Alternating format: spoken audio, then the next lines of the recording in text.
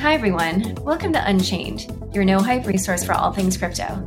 I'm your host, Laura Shin, author of The Cryptopians. I started covering crypto 7 years ago, and as a senior editor at Forbes, was the first mainstream media reporter to cover cryptocurrency full-time. This is the September 23rd, 2022 episode of Unchained. A lot can happen in crypto in 24 hours. Subscribe to Unchained on YouTube at youtube.com/SNE/Unchained podcast for your morning roundup of top headlines in 60 seconds or less. Don't miss Mainnet, the most anticipated crypto event of the year, September 21st to 23rd in New York City. Get $300 off your pass today by visiting mainnet.events and entering promo code UNCHAINED at checkout. See you this fall at Mainnet 2022. With the Crypto.com app, you can buy, earn, and spend crypto in one place. Download and get $25 with the code LAURA. Link in the description. Hey, Unchained listeners. As you know, it's hard keeping up with the fast-paced world of crypto, so we've got just the thing for you. Subscribe to our free Unchained daily newsletter at unchainedcrypto.substack.com.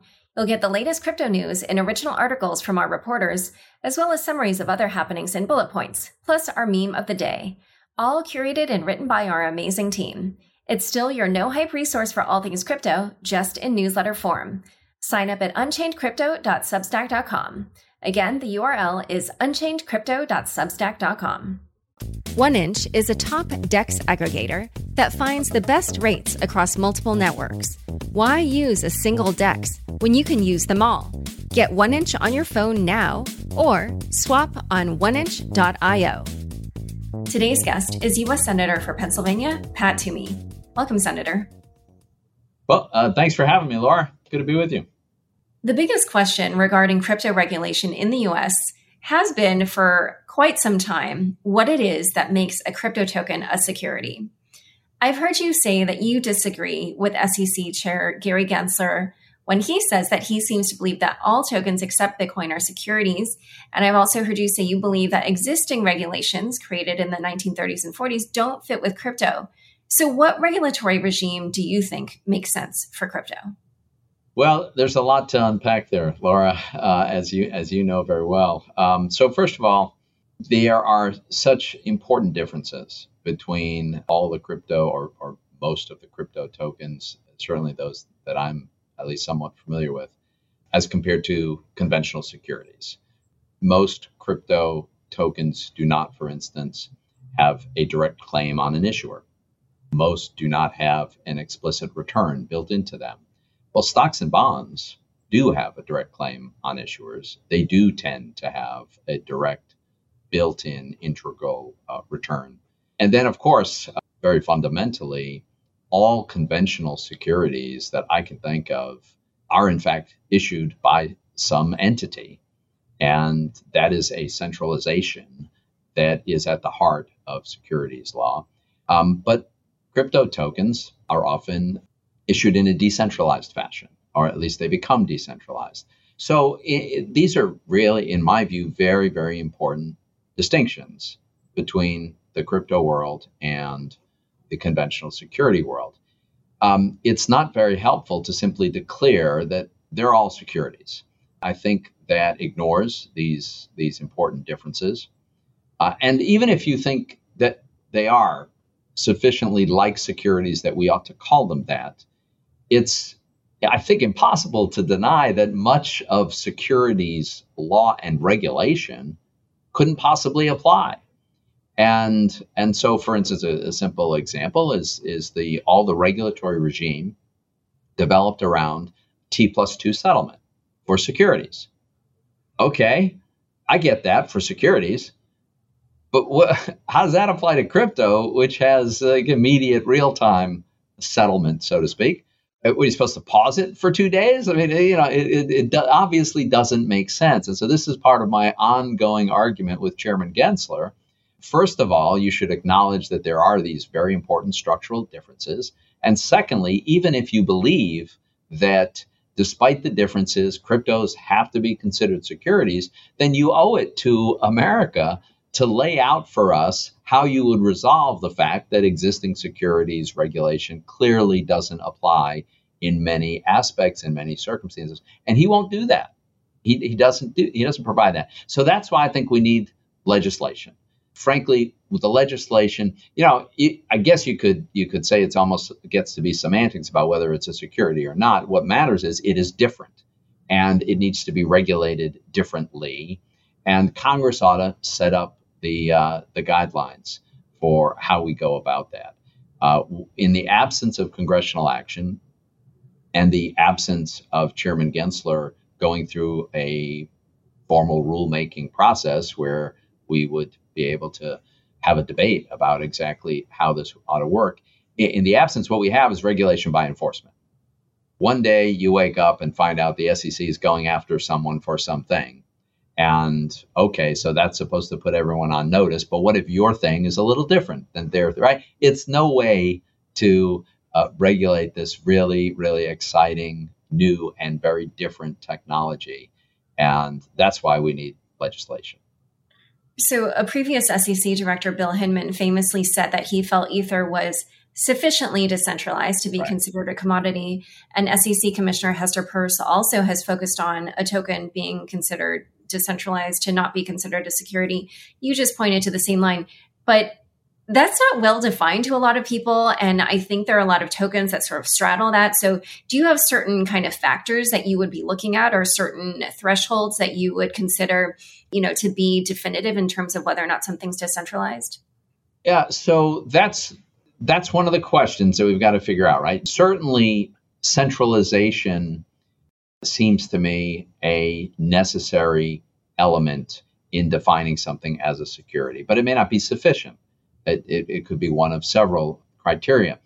We could decide to go down the road of deciding what constitutes sufficient decentralization that you can avoid being classified as a security. We could go down that road.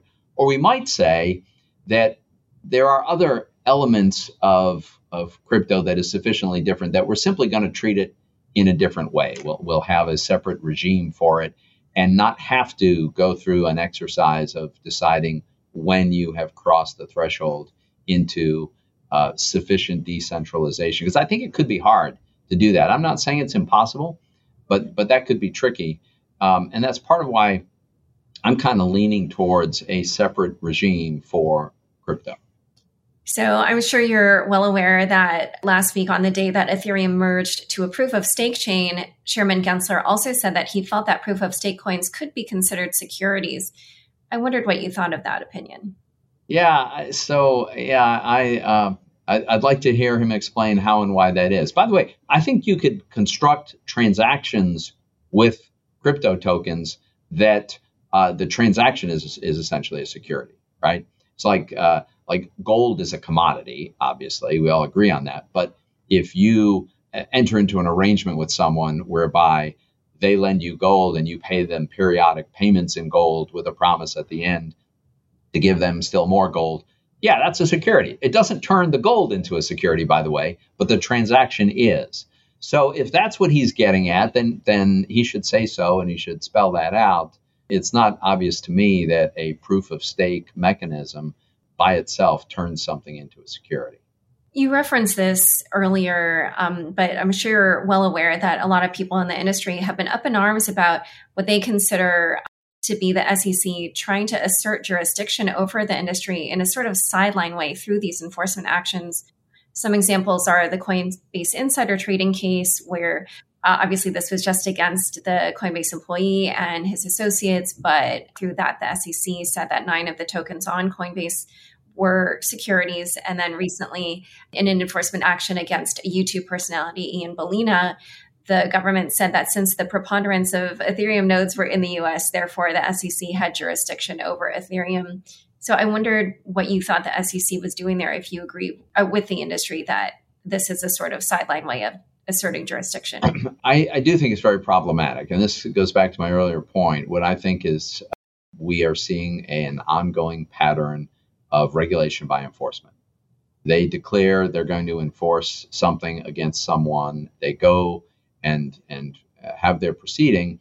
And the rest of the world is supposed to infer from that what is acceptable and what is not acceptable. Well, this is a very, very badly flawed process for a lot of reasons. One is it essentially means regulation that is not subject to the ordinary vetting and public input process of the Administrative Procedures Act. There's a reason that we have a process for developing regulation. We don't leave it to the enforcement arm of a particular regulator to devise this. And then another problem is what I alluded to a moment ago. Even if you can see what the SEC has chosen to pursue for an enforcement action, maybe your project is just a little bit different in ways that leave complete uncertainty as to whether you are also likely to be subject to that SEC enforcement. This is why clarity and bright sunshine and a fair process that takes public input and allows us to develop a rational system, that would be the right way if you concede that these are all securities, right? Which this is what Chairman Gensler insists. There's an author who had a line, and I'll have to paraphrase it, but the gist of it is that Mr. Gensler insists that he should be the one to write the rules, and he refuses to write the rules. This is the problem that, and I'm not sure he should be the one writing the rules, but at a minimum, if he's going to insist this is all his jurisdiction, I think he needs to provide a lot more clarity than he has.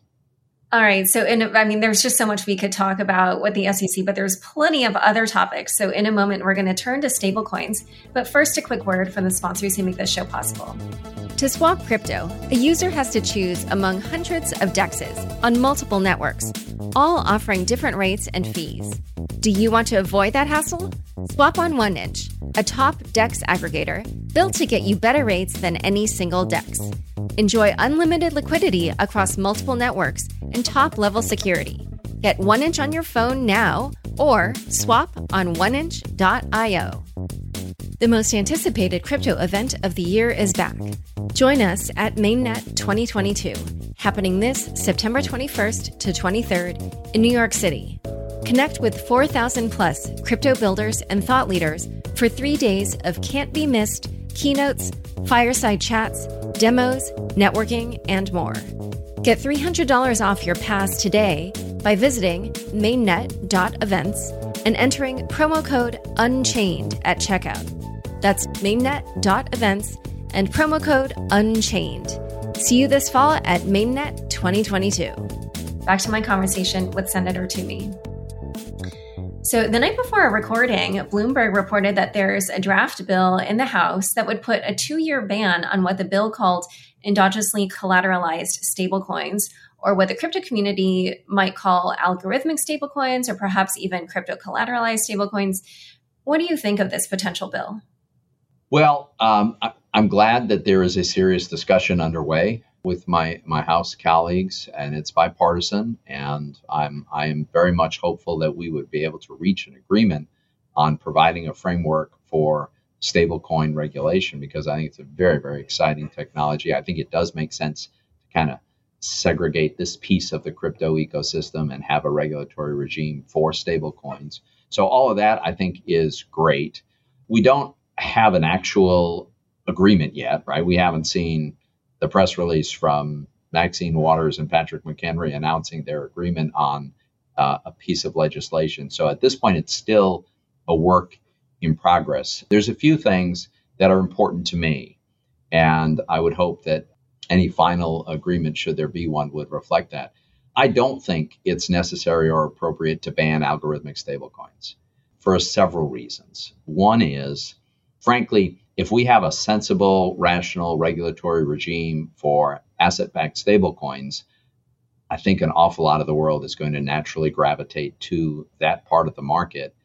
And so what's the problem? Secondly, algorithmic stablecoins by their nature are not part of the conventional financing system. They are, by definition, not backed by cash or securities. And so it's hard for me to see the threat to the overall financial system, to see a systemic threat that would justify certainly a prohibition. Thirdly, I would say, how do we know this can't be done in a sensible fashion? Sure, Terra Luna, that was a debacle. That collapsed. That was obviously flawed in its design. But I don't know that it's impossible to come up with an algorithmic mechanism where there's a token that backs up another token. And I would not want to preclude that possibility. So I'm not a fan of any kind of prohibition. I haven't studied the language in this idea, this proposal. I'm not sure there actually is specific language, so I'm not sure how broadly it sort of suspends the issuance of new algorithmic stablecoins. But as somebody who was always skeptical about the ability of Terra to hold its value, when I learned of the design of the interaction, I nevertheless think it's a bad idea for government to just prohibit it. That doesn't seem right to me. There's other things that are really important to me as well. One is that we make sure that stablecoin issuers have multiple possible paths to follow. I'd be concerned, for instance, if the only path to being an issuer of a stable coin were to be regulated by the Fed. That might be a sensible, in fact, I think it is sensible for that to be a path, but not for it to be the only path. And one of the reasons is, let's be honest, institutionally, it's not clear to me that the Fed is very enthusiastic about this whole invention, right? I think as an institute, I'm not referring to any particular individual, but sort of institutionally and culturally, the Fed's probably not wildly enthusiastic about stablecoins. That would be one factor. The other factor is the Fed might very well at some point have a conflict of interest in the sense that they may decide to pursue a CBDC. And if they do, they might see stablecoins as a competitor to their own product. How are they gonna treat that? So my approach, and we've released draft legislation that would show how we could codify this, would be to allow issuers who wish to be regulated by and supervised by the Fed, but not to make that the only possible arrangement. Earlier in your remarks, and I don't know the exact wording that you used, but you talked about how you felt that, there shouldn't be a ban on experimentation with things like algorithmic stablecoins. However, I'm sure you're well aware that the Terra Luna collapsed, wiped out $60 billion in value, and there was this sort of contagion that happened that really did affect a lot of everyday people. Yeah. Who, you can read their Celsius or, even on different forums, had their life savings wiped out, different things like that. And so when it comes to kind of consumer protection, I imagine that people that want to regulate it, that's the angle they're taking. So what would you propose to sort of prevent that kind of experimentation from having those types of effects, if anything? Yeah, I really think that the sensible approach to take is to require disclosure, right? Make sure that people are able to understand what they're getting themselves into. I don't think it's the role of government to protect people from themselves, to ban investments that might be sensible investments, even if the government or a particular official doesn't like them. I think we do too much of that already, for instance, the way we limit all kinds of investment opportunities in things like private equity and hedge funds and venture capital only to wealthy individuals. Because the assumption is if you're not wealthy, you're not sophisticated, you don't understand this, and so you're going to be forbidden. That's a terrible idea, in my view. And I don't want to impose that in the crypto space. So I'd be perfectly open to a discussion about how do we make sure that people understand that if they're buying Terra, it is not backed by cash and U.S. Treasury securities. It is backed by another cryptocurrency. I think we want to make sure people are able to make an accurately informed judgment, but I don't like the idea of forbidding them from doing what they want to do with their own money. My guess is that the bill that was reported on by Bloomberg last night, potentially proposing this ban, might have kind of come out of the collapses of Terra, but also the contagion with Three Arrows Capital, Celsius, and Voyager. And I just wondered if you could talk generally about how these major collapses and events in crypto have affected the perception of crypto by lawmakers. Yeah, it's a great question. I will say I think one effect has been to heighten the awareness and the sense of urgency, maybe overstating it a little bit, but to some degree, an urgency for setting up a regulatory framework. I think that's true among some of my colleagues in the Senate, some in the House, also some in the administration. I think there's probably fair to say that for some folks who are certainly aware of this space, but not paying a whole lot of attention, the collapse of really a very large stable coin caught their attention and probably also a little bit of a sigh of relief that it wasn't an asset-backed stablecoin because of the concerns of contagion. So I think it did catch people's attention. I've got a lot of colleagues who take a much more protective view of consumer protection than I do. And I think it's more paternalistic. I think they would clearly like to ban this whole category. I've got colleagues on the Senate Bank Committee would ban all things crypto. I'm pretty sure they pretty much said so. I think that's a really amazingly terrible idea. But these failures has definitely underscored the vulnerability and given some impetus to getting something done. Now let's talk about the sanctions on Tornado Cash. I'm sure you're aware that this was the first time that the government has sanctioned a series of smart contracts rather than a person or an organization. It's certainly in the crypto industry caused, just a lot of consternation, a lot of unexpected consequences. Do you think that the government got this wrong? Yeah, honestly, this is something I'm still wrestling with because I think there's a real challenge here. I think the crypto universe has an understandable concern.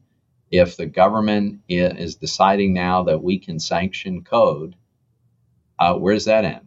And what's the limiting principle here? And that's, that feels a lot like an infringement on the First Amendment even, right? So that's problematic. That is worrisome. I get that.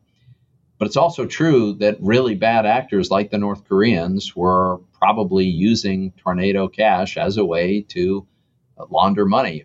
Breaking in and stealing crypto, I think, is part of their business model, especially from bridges among platforms, and then going to Tornado Cash to kind of sterilize it so they could then, find a way to keep their ill-gotten gains. So there are real problems. I'm not sure this was the right solution. I'm also a little concerned that it was OFAC that did it. But this is a dilemma that we're going to have to work out together. So now let's talk about the White House reports that came out on crypto. They've been kind of trickling out, but there were a few that came out last week. There was one that suggested that the Federal Reserve continue to research central bank digital currencies. And based on our discussions of stablecoins, I was curious for whether or not you thought the government should pursue a CBDC. So I'm not reflexively totally opposed to any pursuit of a CBDC. I'm skeptical, though.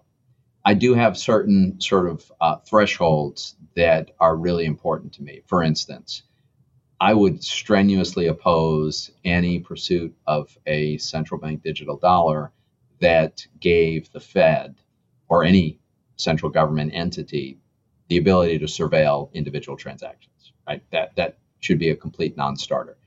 That, to me, absolutely precludes universal retail accounts at the Fed, which many of my colleagues, that's the most attractive thing to them about a digital dollar is everybody having an account at the Fed. I think that's a terrible idea. I'd be completely opposed to that. I also think that operationally, I'm not sure the Fed can pull this off, right? It should be either an open source code or at least something that developers can build on. There's all kinds of big security concerns about something that can withstand the continuous hacking attempts that would be there. So I don't know how likely it is that the Fed can do this, can get it right, can do it in anything like a timely fashion, and can do it without infringing on the privacy of the American people. So if someone came along and convinced me there's a way to do all of those things and have a central bank digital dollar, then I'd be open to that conversation. But here's the other thing. If we've got a well-regulated, well-functioning, robust stablecoin industry with private issuers issuing stablecoins at work, then how much do we need a central bank digital currency? So, I guess what I'm saying is I want the technology to be built into our currency. I want the dollar to have the most sophisticated technological capabilities on the planet. I want to be able to have smart contracts running on our money, but I'm not sure the Fed has to do that. And I know that stablecoins can do that. So I guess I'm not absolutely dug in opposed, but I'm a skeptic. Yeah, what you were saying reminds me of former CFTC chair Chris Giancarlo, his view that it's better to do something, more like public-private partnerships, not a true CBDC, but make it more competitive. So, circling back to this SEC question, one kind of like side commentary on that is that the SEC's actions here have led the US to be less competitive when it comes to crypto, and that there are entrepreneurs who are leaving to go to other jurisdictions. They're not offering their entrepreneurial efforts to American consumers. Between, what you read in the White House reports on crypto last week and this idea that the US might be falling behind in this area after being a leader in technology for so many decades, I was kind of curious whether or not you thought the White House reports sort of show that we are now going to head in the right direction, or if it's maybe this continuation of perhaps entrepreneurship leaving the US. Yeah, honestly, I don't think these White House reports are terribly helpful for this underlying problem that we have. I think what you identified is a very real problem. I think I've spoken directly with a number of developers who are very concerned that the legal uncertainty under which they're operating is very unhealthy, and that there are people leaving the country, and this ecosystem, which should be thriving and growing here, is migrating to other places. That's terrible for the United States. These White House papers, they're pretty vague. They were like studies. I didn't see, and by the way, to some degree, I think in tone anyway, they reflect at least a skepticism, if not a hostility, for this whole space, which I think is not terribly healthy. So I'm not very impressed, frankly, with that work. I think we need to move in a different direction. Okay, last quick question. There's been a number of bills proposing crypto legislation. There's been the Lummis-Gillibrand bill, Stabenow-Boozman. I just wondered what you thought of the odds of something being passed, and if so, which bill maybe had the highest likelihood? Yeah, I still think there's the best chance of getting something passed is, I think, a stablecoin bill. I think that it is the simplest. There are the fewest issues to have to wrestle with for a variety of reasons. The stablecoin legislation, I think, still has the best chance. It is also true that there are significant negotiations actually underway in the stablecoin space. I know the administration would actually like to get something done. So I think the chances of something broad and sweeping like the Gillibrand-Lummis bill is not likely that'll get passed. That's not to say it's not an important contribution to this whole discussion and to the momentum that we need. But I think it's unlikely to get passed. My focus is to try to help get a stablecoin bill across the goal line. If we got a good stablecoin bill, and by that I mean sensibly regulated, that allows for the innovation, allows for multiple competing models, and allows them to thrive, I think that'd be extremely constructive for the whole ecosystem. And it would demonstrate that we are capable of, laying out these frameworks. And maybe next year we could do something that would go beyond that. All right. Well, Senator, it has been such a pleasure having you. Thank you so much for coming on Unchained. Thanks for having me. This has been great. Don't forget, next up is the weekly news recap. Stick around for This Week in Crypto after this short break. Join over 10 million people using Crypto.com, the easiest place to buy, earn, and spend over 150 cryptocurrencies. Spend your crypto anywhere using the Crypto.com Visa card. Get up to 8% cash back instantly, plus 100% rebates for your Netflix, Spotify, and Amazon Prime subscriptions. Download the Crypto.com app now and get $25 with the code LAURA. Link in the description. Thanks for tuning in to this week's news recap.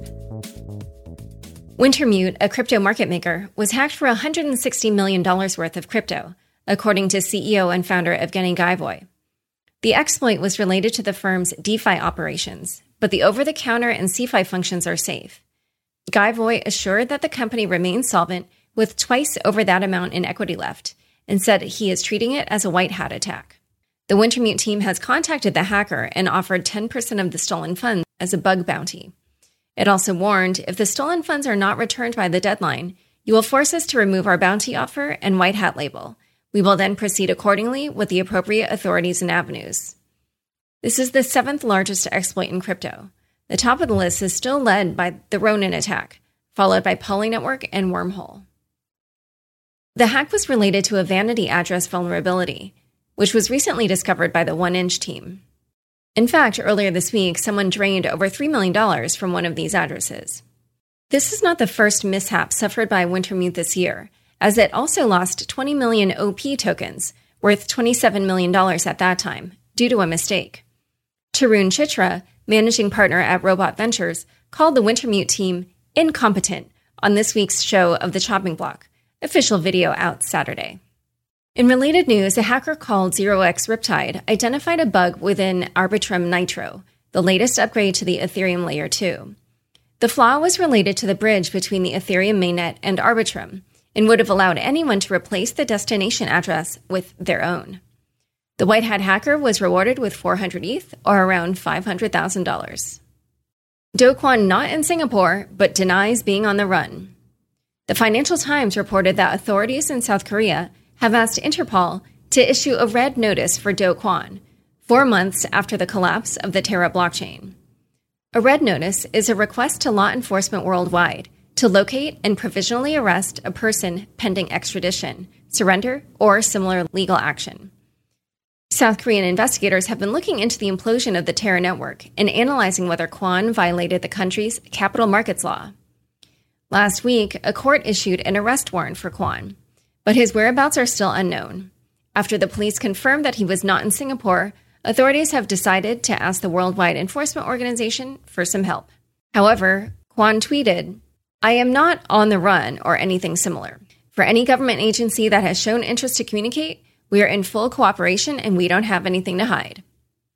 Last week, the Ministry of Finance of South Korea stated its intent to void Kwon's passport to force him to return to the country. To date, Interpol has not yet added Kwon to the red notice list. Giants battle over Voyager's assets. Crypto exchanges FTX and Binance are leading the auction for troubled crypto lender Voyager, according to the Wall Street Journal. Voyager is going through bankruptcy proceedings and is one of the many crypto firms that collapsed this winter. The auction for its distressed assets started last week. Binance has reportedly offered $50 million, a slightly better proposal than its competitor FTX. At the company's peak, Voyager was worth $3.9 billion. Since the bankruptcy, it has lost more than 95% of its value. Voyager had provided loans to bankrupt crypto fund Three Arrows Capital, and this exposure was the main catalyst for the collapse of the company. In addition, Voyager lent $200 million to Alameda Research, Sam Bankman-Fried's trading firm. This week, Voyager agreed to repay the loan in exchange for $160 million in collateral Voyager has been holding. Speaking of troubled crypto companies, Celsius has asked the bankruptcy court for permission to sell $23 million in stablecoin holdings. If the motion is approved by Judge Martin Glenn, Celsius will have more liquidity to continue its daily operations. In addition, another video of Celsius's revival plan was leaked this week. Apparently, the firm is considering issuing wrapped tokens to give back some customer funds. CoinFlex, a crypto exchange based in Singapore which halted its operations in June, announced an official restructuring proposal that would give creditors the rights to 65% of the company. Meanwhile, FTX is still showing strength during these tumultuous times. The firm is reportedly raising up to $1 billion at a valuation of $32 billion. According to CNBC, FTX would use the funds for additional deal-making. Coinbase reportedly had a trading business unit. Coinbase, the largest cryptocurrency exchange in the United States, set up an internal crypto trading desk last year, according to the Wall Street Journal. Also last year, executives at the company testified before Congress and stated that they were not running a proprietary trading business. However, the Wall Street Journal says that the company hired senior Wall Street traders to create a new business unit called Coinbase Risk Solutions. The report claims that the business unit was dissolved 5 months after its creation. Coinbase published a blog post stating that the report was inaccurate. Coinbase does not operate a proprietary trading business or act as a market maker. The exchange also said, from time to time, Coinbase purchases cryptocurrency as principal, including for our corporate treasury and operational purposes, but it doesn't view it as proprietary trading. The week post-merge. The highly awaited merge happened a little over a week ago, but even though the upgrade went as smoothly as it could have, the markets have seen quite a bit of volatility. Before the merge, ETH was trading at around $1,600. However, it took a downturn and it hit a low of $1,229 after the Federal Reserve announced a 75 basis points hike in the interest rate on Wednesday. That caused a bloodbath in the crypto and stock market. Following the merge, the Ethereum proof of work fork went live, despite many doubts. Within hours after the mainnet announcement, Justin Sun's exchange Poloniex decided to support a different fork of the chain, Ethereum Fair, which is supposedly supported by the community's majority. However, it looks like the fork is not going very well. Cybersecurity company BlockSec said that it detected replay exploits on the blockchain, which resulted in an extra 200 ETHW tokens being captured by the attacker. The ETHW token performed quite poorly and is trading at approximately $5, only 0.4% of ETH. Some analysts were estimating that ETHW would account for 2 to 3% of Ethereum's market cap, but the market says otherwise. Tether to issue supporting documentation. Tether, the issuer of stablecoin USDT, has been ordered by a judge to provide financial records to back its issuance. This is related to a lawsuit which alleges that Tether, in cooperation with its sister company Bitfinex, conspired to manipulate the price of BTC and other tokens with non-backed issuance of the stablecoin. The judge is also ordering Tether to share details about the accounts it holds at crypto exchanges Bitfinex, Poloniex, and Bittrex. Tether replied in a statement, "The order is a routine discovery order and does not in any way substantiate plaintiff's meritless claims." Kraken CEO steps down. Jesse Powell, CEO of crypto exchange Kraken, disclosure, a former sponsor, will step down from his role. Powell founded the company 11 years ago and was able to grow it into one of the largest crypto exchanges in the market. He will act as chairman of the board and will focus on product development and industry advocacy. Dave Ripley, Kraken's chief operating officer, will replace Powell as CEO. Powell said on Twitter, "Kraken is in excellent hands with Dave Ripley. I'll continue to be highly engaged as chairman. Big thanks to the team for trusting me, our investors for taking a chance, and all my industry peers on the front lines." Binance CEO Changpeng Zhao saluted Powell. Like raising a kid, a founder has to let go sooner or later. NASDAQ to offer crypto services. Equity exchange operator NASDAQ is planning to launch its own cryptocurrency custody service, according to Bloomberg. The second largest stock exchange in the world is preparing to capitalize on the nascent crypto industry and will reportedly offer crypto services for Bitcoin and Ether to institutional investors. NASDAQ is establishing a new crypto-focused unit called NASDAQ Digital Assets, which will be run by Ira Auerbach, a former employee of crypto exchange Gemini. This new service still requires regulatory approval. In other adoption news, the state of Colorado will accept crypto payments for taxes. Governor Jared Polis, a longtime crypto advocate who has also been featured on Unchained, said Colorado is tech-forward in meeting the ever-changing needs of businesses and residents. Time for fun bits. The rainbow has a new color. The Bitcoin rainbow model finally broke this week, or so it was thought, as the price of Bitcoin seemed to close below 19,000 on Monday.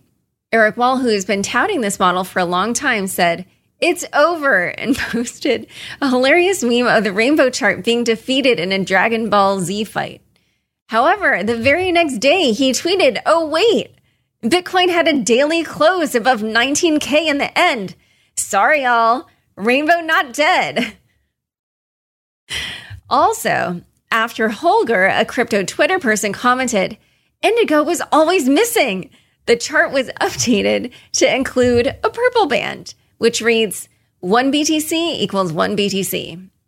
However, Jackass, another crypto influencer, posted a fixed rainbow chart, which projects that the price of BTC will go to zero.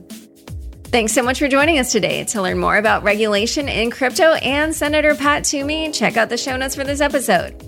Unchained is produced by me, Laura Shin, with help from Anthony Yoon, Matt Pilchard, Juan Aranovich, Pam Majumdar, Shashank, and CLK Transcription. Thanks for listening.